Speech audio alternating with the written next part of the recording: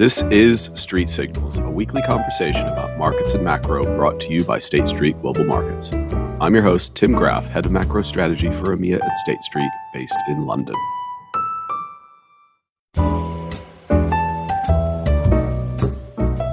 The best of our work is able to marry the theory of academic practice to financial market reality and to produce thought-leading research. The key goal of this podcast is to bring you the message from these research products in ways that are additive to your thinking and hopefully interesting to listen to.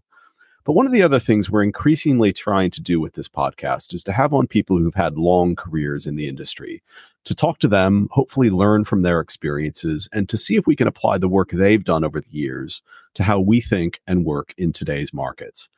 Well, this week, we are lucky to be able to kill 2 or 3 of those birds with one stone. Our guest is Ramu Tyagarajan, who works as a senior investment advisor for State Street.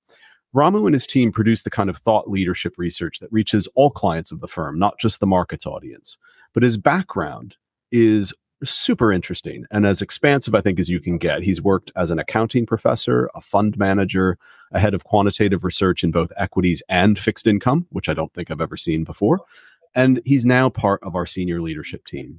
Ramu has recently led the publication of a collaborative paper on a topic that is getting a lot of attention, especially in currency markets, this notion of de-dollarization. We've talked about it on the podcast before. We're going to talk about it again today. Ramu, first of all, welcome, but let's start with your experiences. It's a really interesting story, and I wanted to start there before we got into some of the work on de-dollarization. Thanks for having me. In terms of background, I'm one of 6 from a lower middle class family in India, where the only thing that mattered for survival was education. So I was indoctrinated in the view that unless you did well in school, it would be hard to survive. So by the age of 25, I had qualified the equivalent of CPA. It's called Chartered Accountants. There is a Chartered Accountant, there's a cost accounting exam, and there's also a company secretary. These are all professional accounting qualifications that you could get in India. And I did that and after my bachelor's. And I was later informed that I was one of the youngest members to have done that. So to me, I was always very curious about electronic, EDP auditing. This is a term that is probably most people have not heard of. At that time, EDP auditing was a big thing. And University of Illinois at Champaign-Urbana had a big program.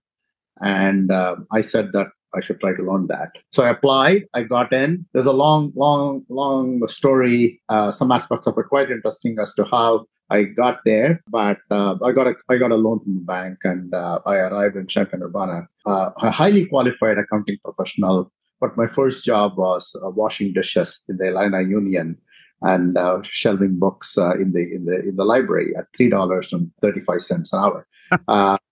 So it was a fantastic transition. And then I got my master's in Champaign-Urbana. Now, talking about something that I'm currently focused on, and that's inflation. 1982 was when I graduated. Yeah. Inflation was raging.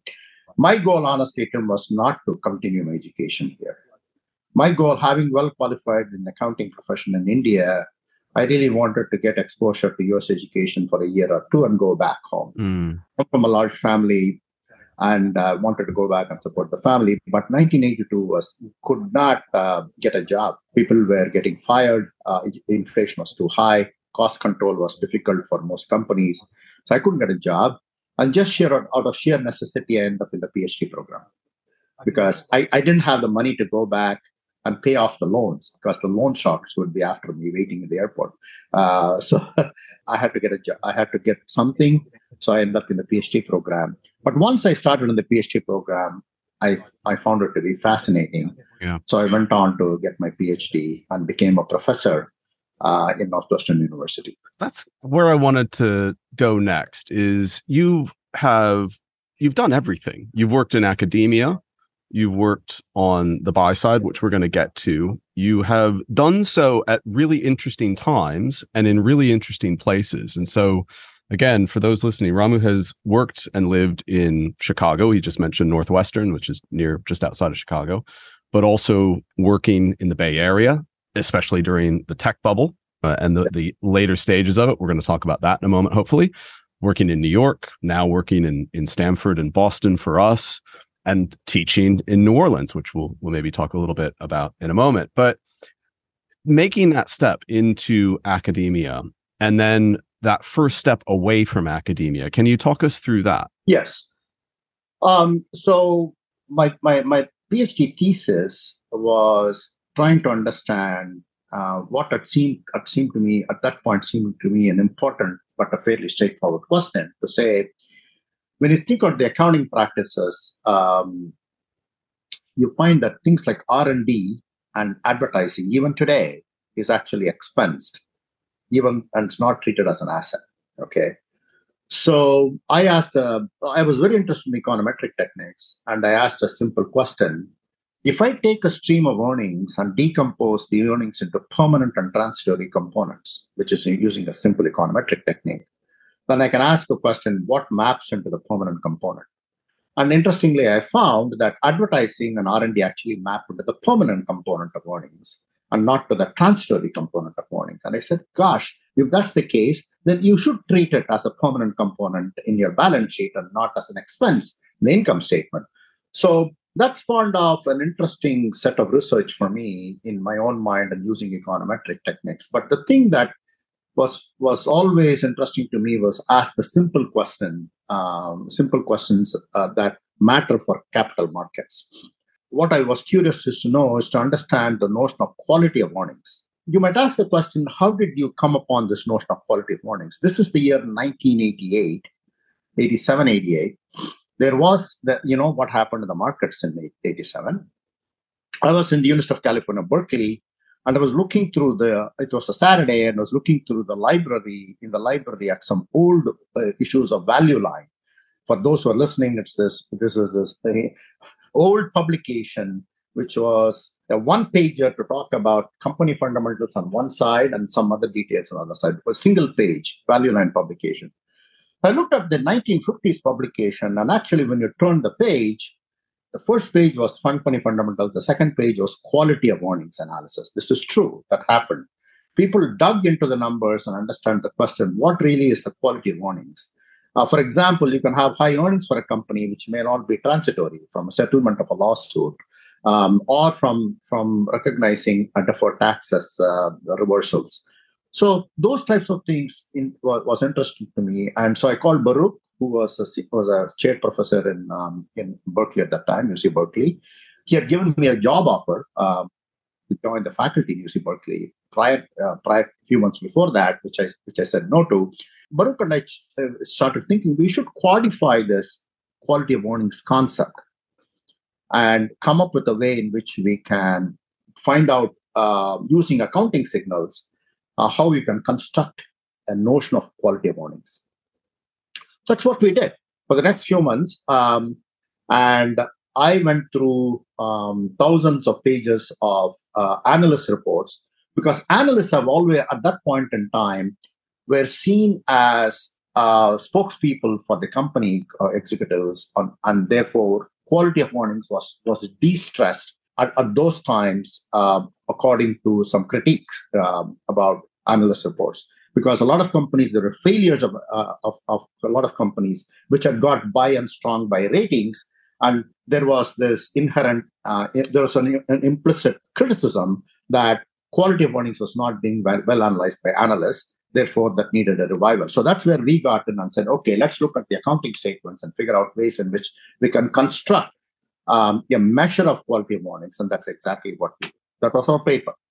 That was actually the first paper that I worked on. It's called Fundamental Information Analysis. Here I'm sitting in Boston and giving this, we're having this discussion. The analysis, the first presentation of the paper was at a conference in Notre Dame, and Krishna Palepu, who was the associate dean at Harvard, was the discussant for the paper. This was the working paper at that time. And his first comment was that, my God, why did the accounting profession not write this paper 30 years back? And so the paper became an important paper. It got published and got presented in a number of papers. And I actually used to teach this paper in my class. It was fascinating. So my students went off to Wall Street, many of them, and I've always had an interest in the markets. And many of them were sitting in Morgan Stanley or Goldman at the time would call and say, Professor, I'm working on the report of this company. You taught us accounting quality of earnings. Can you help me, sort of disentangle this company? And I always found it an interesting thing to do. Finally, one of them said, have you ever thought about a career at Wall Street? And here, at that time, I'd moved from New Orleans, from Tulane over to Northwestern. And my having come from India, and we just had a child at the time, and we were getting really tired of the Chicago winters. So my wife said, maybe you should think about it.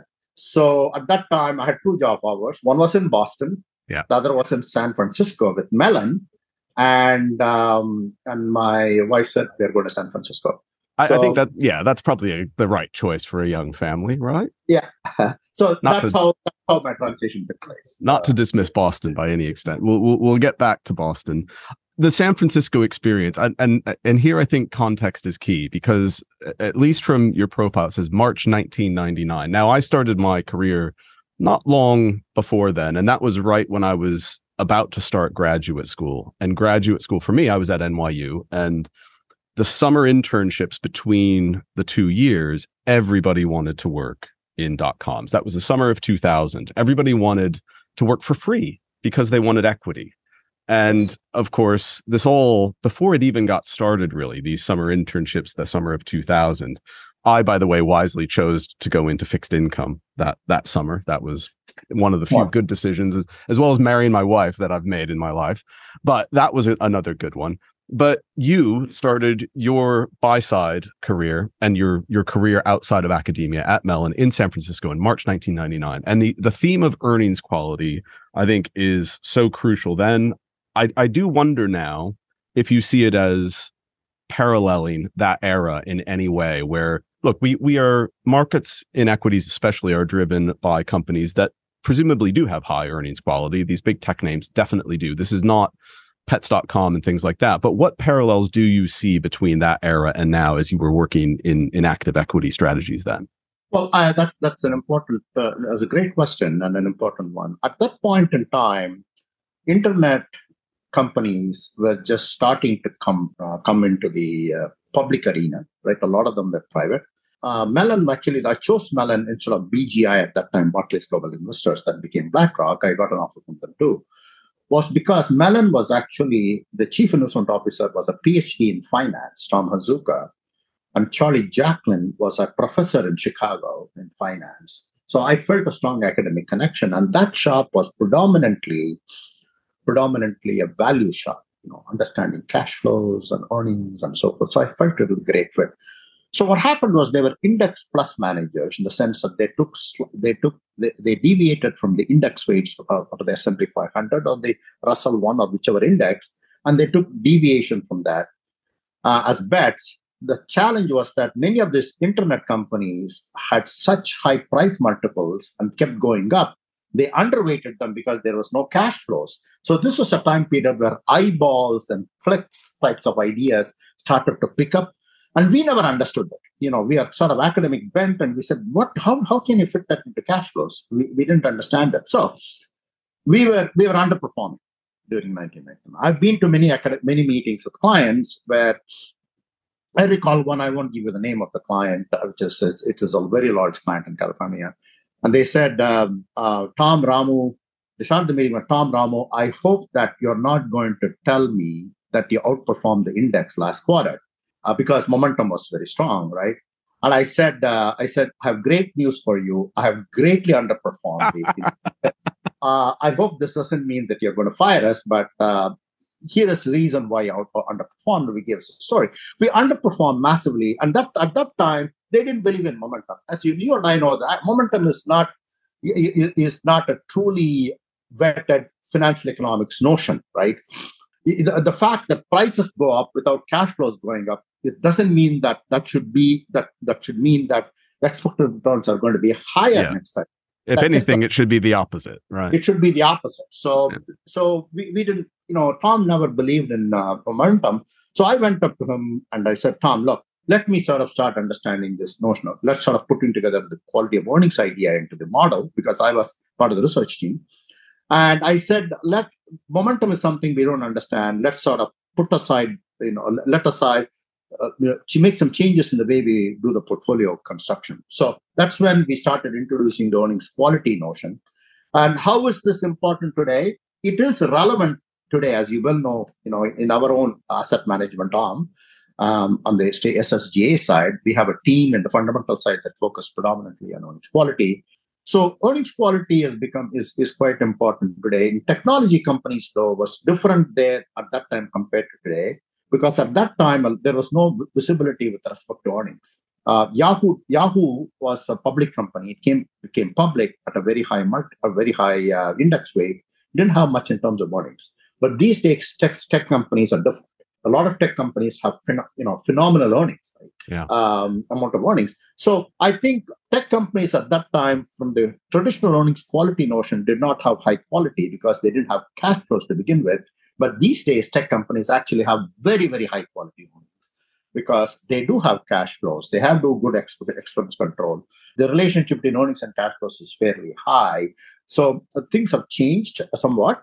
But that's when we introduced the earnings quality notion. And I do want to say that the badge of honor for us was the models that I put together actually caught Enron 10 months before it blew up.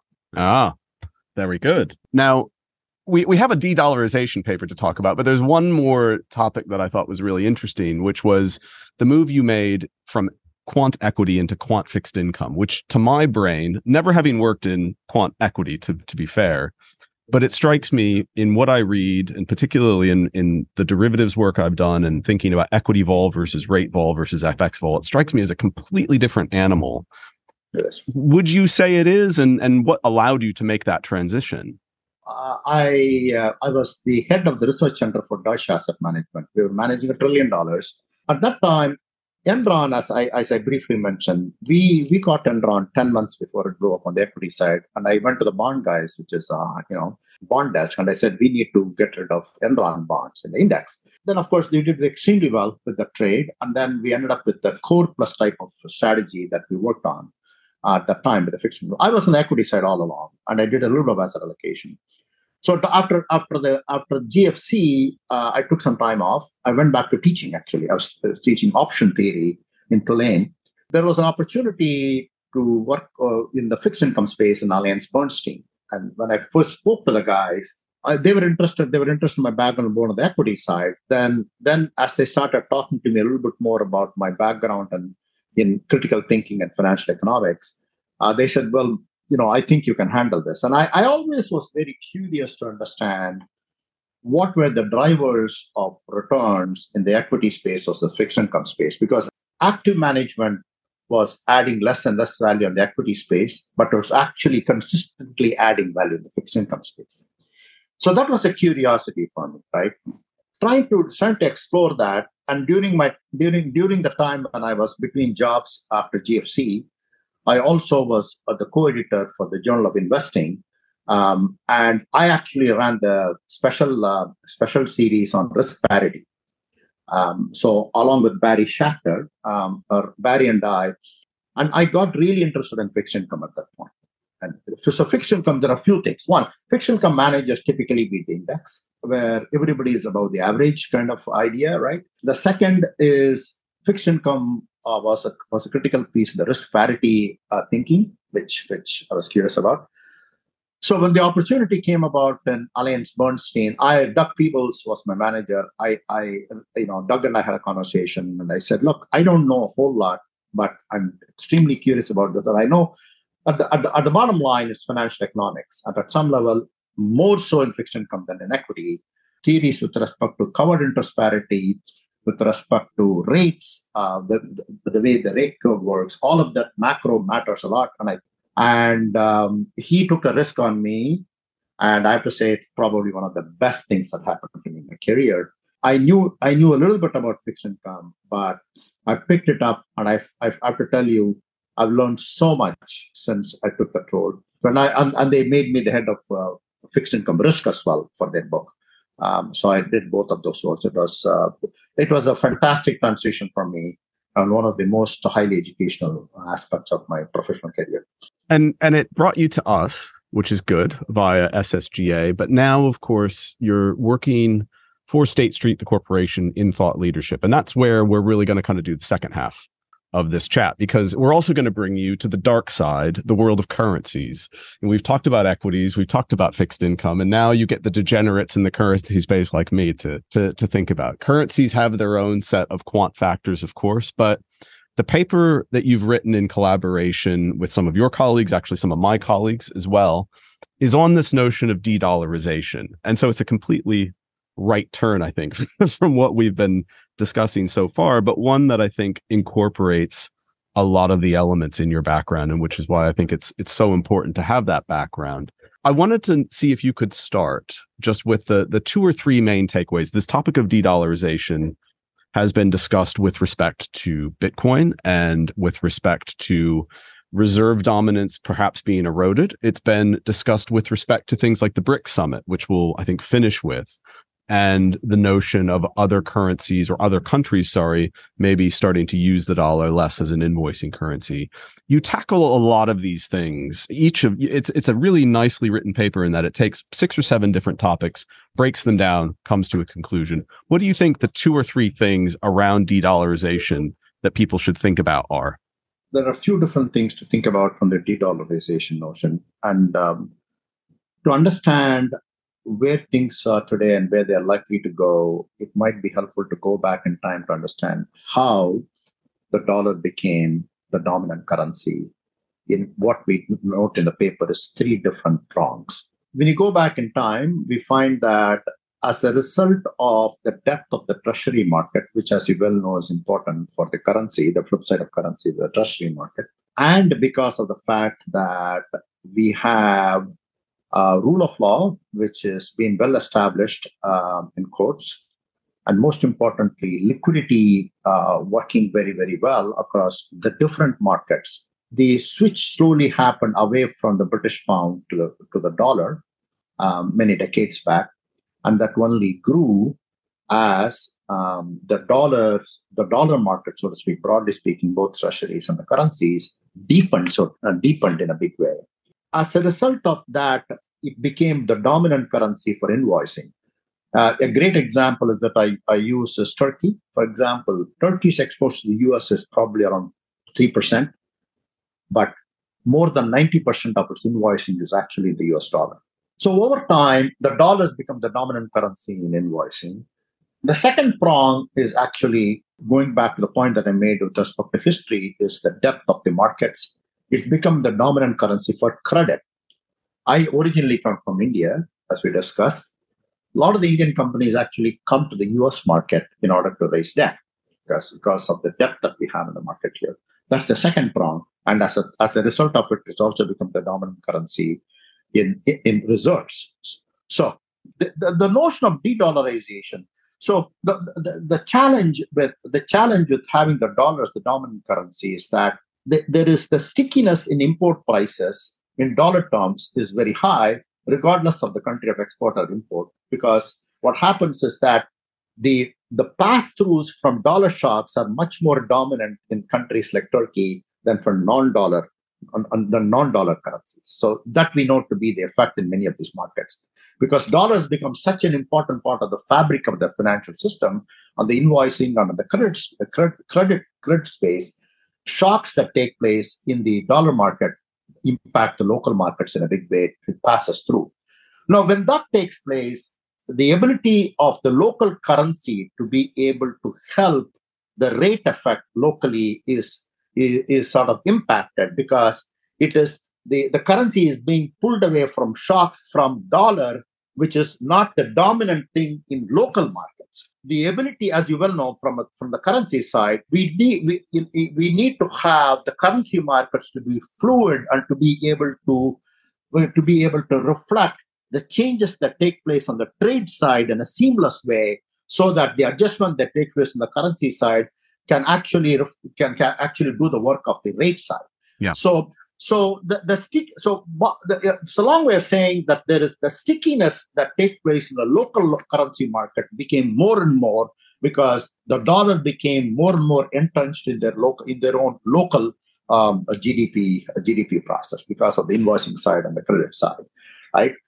So there is good reason to articulate the de-dollarization rhetoric, because markets are not working as well as they should be, because you have a dominant currency impacting things that prevents the market from working seamlessly in their own local terms. So there is good economic reason to think about de-dollarization. But what I do want people to know is that it's a hard thing to move out of for a number of reasons. Dollars become such a dominant aspect of invoicing in the markets that it's very hard to replace it, even though there is a desire to do so, and there are good reasons to do so. Same thing with credit market. So I think the weaponization of the dollar, so to speak, what happened with the Russian reserves doing that made the topic even more front line and center. When that happened, then that become more important. And there was an attempt now, as you well know, many countries are starting to write the contracts in non-dollar terms. India, for example, has got some contracts, I think, in parts of Asia in non-dollar terms. We have seen. I think there was a Bloomberg announcement saying that I think the commerce minister in Saudi Arabia saying that they would be willing to look at the contracts in non-dollar terms. So the rhetoric, there is good economic reason to discuss this topic. And there is an event that took place which made this topic front and center. Yeah. Now the rhetoric has become even more important. But I do want to say that it will take a very long time to have this conversation have more legs, so to speak, and have an alternative. Yeah, I have so many questions that come out of that. And I wanted to go back to the example you used of Turkey. And I think on the invoicing side of things, that all makes sense. And I think the release from, I think it was the BIS the other day, that the renminbi is now used in something like 3% of turnover, speaks to the opportunity for an economy that obviously represents a far greater portion of global GDP and an even greater proportion of global trade for that to grow. And that only makes sense. But I'm thinking especially about the dollarization of liabilities in a lot of these emerging economies. And you mentioned Turkey and dollar funding. And 10 years ago, we had the example of the taper tantrum, where you had the prospect of less easy, not even tighter, but less easy US policy that got transmitted to the rest of the world. The year after that, you had a dollar rally that was as pronounced as we've seen at that time, really since the financial crisis. And that had meaningful impacts on emerging markets who had funded in dollars. Do you get a sense that sensitivity is any less 10 years on from that? I want to go back a little bit to taper tantrum. Taper tantrum, as you well know, was a trigger that took place from Bernanke, as you said, not even tightening. It was just a statement that saying that the extreme liquefaction of the market that we've been doing is going to be somewhat less. That's all that took place. That was a trigger where both bond markets and equity markets sold off in a massive, massive way, right? I do think that brought forth the impact of the shock that takes place in dollar, how it reverberates across the entire globe. So what has happened now? So we went back in time and divided the time series into two different distinct periods. One is pre-2010 and the one is post-2010. Why did we choose 2010 as the break point? Remember, what happened in 2010 is when the liquefaction of the market started globally in a big way. And there was a Bank of England paper which basically said from a structural break point, 2010 is the key break point in global finance. We asked a simple question going back to your point. One is that if there is a one standard deviation shock in the Fed fund rates, okay, basically that results in a dollar shock, okay. The Fed fund rate shock is basically a dollar shock that takes place. What happens to emerging market? What we found was that the one standard deviation shock today is twice as impactful as it was in pre-2010. Okay. Wow. So equity markets react twice as much as they did before 2000. So dollar shocks that take place, and when I gave this talk to many of our client base, I used to ask a simple question. Here you are as an equity investor in Indonesia, okay? having worked hard and you put your money in the equity market, your equity portfolio is impacted because somebody sitting in Washington, D.C. has decided to change the rate. That's exactly what happened. So it's a long way of answering your question. Actually, I don't think it has gotten less. It's fascinating because you read about how they've apparently deleveraged, but that doesn't seem to come through in the work you've done. No, I do think that the importance of the dollar, as we have talked about in so many macro forums, Tim, that I have been, has actually started to become more entrenched now because of the safe haven bid that has taken after the global shocks that we are seeing. So here we are. You want to de-dollarize, but the rest of the market wants to continue to have a huge bid for the dollar because of global shocks and the concerns about further shocks down the road. So I do think that it is important to think about this being not going away, but something you have to work around in your own portfolios through hedging process and so forth. And this is, you hit on something that I think is interesting at the crux of this whole discussion, which the discussion to an extent is being driven by the rise of China. It's being driven by the desire for alternatives because there is now a potential dollar risk, as you referred to with Russia. And yet at the same time, you have the dollar's reserve primacy. Some of it is a blessing for the US because it allows for the liquid capital markets and deep capital markets in their own securities that you've mentioned, but it comes with costs and the need to run deficits or the need to overspend relative to the rest of the world. And what's interesting to me is some of the loudest voices pushing a de-dollarization line, or at least subtly working towards it or hinting at it, are those with countries with high level of domestic savings. I'm here referring mostly to China, of course. Wouldn't it be interesting? And I'm kind of stealing a line of thinking from Michael Pettis and Brad Setzer, who I read this on Twitter recently. Wouldn't it be in the US's interests, even though they can't say politically, we want a weak dollar, we want maybe less dependence on the dollar? Less dependence on the dollar, in a sense, might help out a lot of the industrial initiatives, say, that the US is looking to pursue, reshoring, putting the focus more back on domestic, raising domestic savings, I should say. Do you think there is an element to this where the US itself might actively work towards de-dollarization?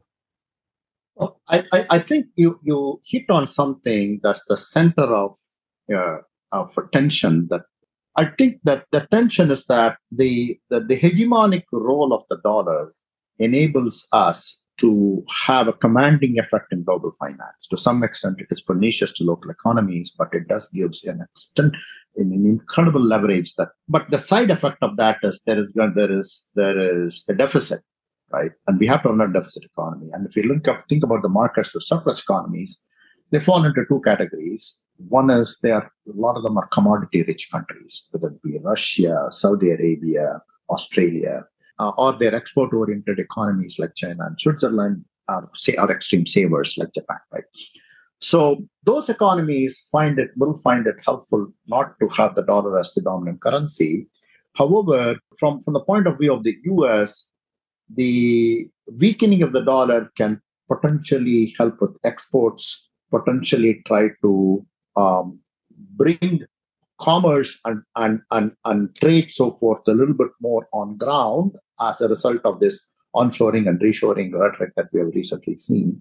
What it might, if you push it to the extreme, we may end up losing the hegemonic advantage that we have, right? So that's the tension. Now, if you look about the deficit, I mean, the debt to GDP in the US has been growing, as you well know. It's around 120% now. It has been only on an increase for the last 2.5 decades, right? But it is not so bad currently that we have to be too greatly concerned at the moment to say that, okay, our deficit is too high, and partly the reason why the deficit is high is because of the hegemonic role of the dollar. We need to reverse that. I think the concern with respect to the deficit being at 120% does not seem to unnerve them too much at the moment. But remember, the deficit has increased rapidly because of bailouts that we have seen, COVID assistance that we had to provide, and now with respect to things like reshoring. I mean, the CHIPS Act was $72 billion. Yeah. Inflation Reduction Act is multiple. Those are all fiscal assistance that's going to increase the debt in the country. So I think with productivity were to fall off, and we continue to have the demand for higher fiscal assistance from a number of these initiatives, then I think the debt to GDP will grow enough to people to say, wait a second, we got to put a dollar lever here, and we got to find ways in which we ourselves help the de-dollarization effort. Just to finish, last question on that. We've had the BRICS summit a couple of weeks ago. I think the build up to it was probably more hyped than the actual output, but the output was interesting insofar as, this arbitrary acronym that was assigned to 4 or 5 countries about 20 years ago, they now are running with this as a geopolitical construct. The members are inviting other economies into the fold, as it were. And the two that really stood out were, you mentioned the energy producers as being kind of on the other side of a lot of this, Saudi Arabia and the United Arab Emirates. And these are two countries, of course, that peg their currency to the dollar. They are dollar countries. Yeah. How realistic do you see they're potentially embracing the BRIC concept or joining it with a dollar peg? Or how realistic do you see the possibility of them abandoning those pegs at some point in the next 20 years?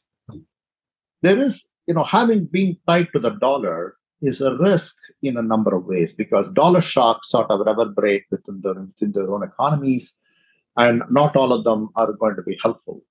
So I think from a diversification of risk viewpoint, they would like to, I think that there is a desire to find ways in which you can start and begin an ecosystem of having other currencies, contrast other currencies. At the end of the day, what is going to drive the de-dollarization rhetoric is the true financial economics that drive it. I think it's going to be very difficult to move away from the dollar, because the flip side of the development of an alternative currency is a good bond market. The two alternatives is the renminbi or the euro. Now, these two currencies do not have an underlying bond market. There is no euro market, and there is the Chinese bond market is not nearly as liquid, and it's not that deep. For them to become viable alternative currencies and become viable alternatives to the dollar is a very difficult thing to happen. So as much as the export economies would like to have diversification of the risk from the dollar, and that's part of the discussion that we have heard and seen in multiple contexts, and something that I've heard myself in our discussion, is they know that's a tough problem. And so Mark Carney in 2019 speeches, he actually suggested a basket of currencies. He said, let's settle contracts in a basket of liquid currencies. And, you can come up with a basket. Now, I think that's a viable alternative to think about, but it also raises the question of this. So his question of how do we hedge this exposure? Suppose you have a basket of currencies, how do you hedge that? And that's you're making the hedging problem a little bit more complex. So multipolarization as an alternative to dollar dominance has been discussed as well. And maybe that will get some legs. But I do think that even the countries where you're pegged to the dollar and you really are tied to the dollar in multiple different ways, whether it be currency, big or their oil contracts, and as much as the diversification of risk they'd like to have, I think it's a tough one to actually make it viable. Very interesting. We'll have to do a follow-up, I think, do a follow-up paper, maybe 5-10 years time, have a follow-up podcast when that happens. But I think we are sadly running out of time. There's so much I think we could talk about, Ramu, so we'll definitely have you back. But I do appreciate true thought leadership, I think, in a lot of different areas, not just currencies, but all the other things we discussed. Thanks so much for joining us. Thank you, Tim. It was a great opportunity to discuss this.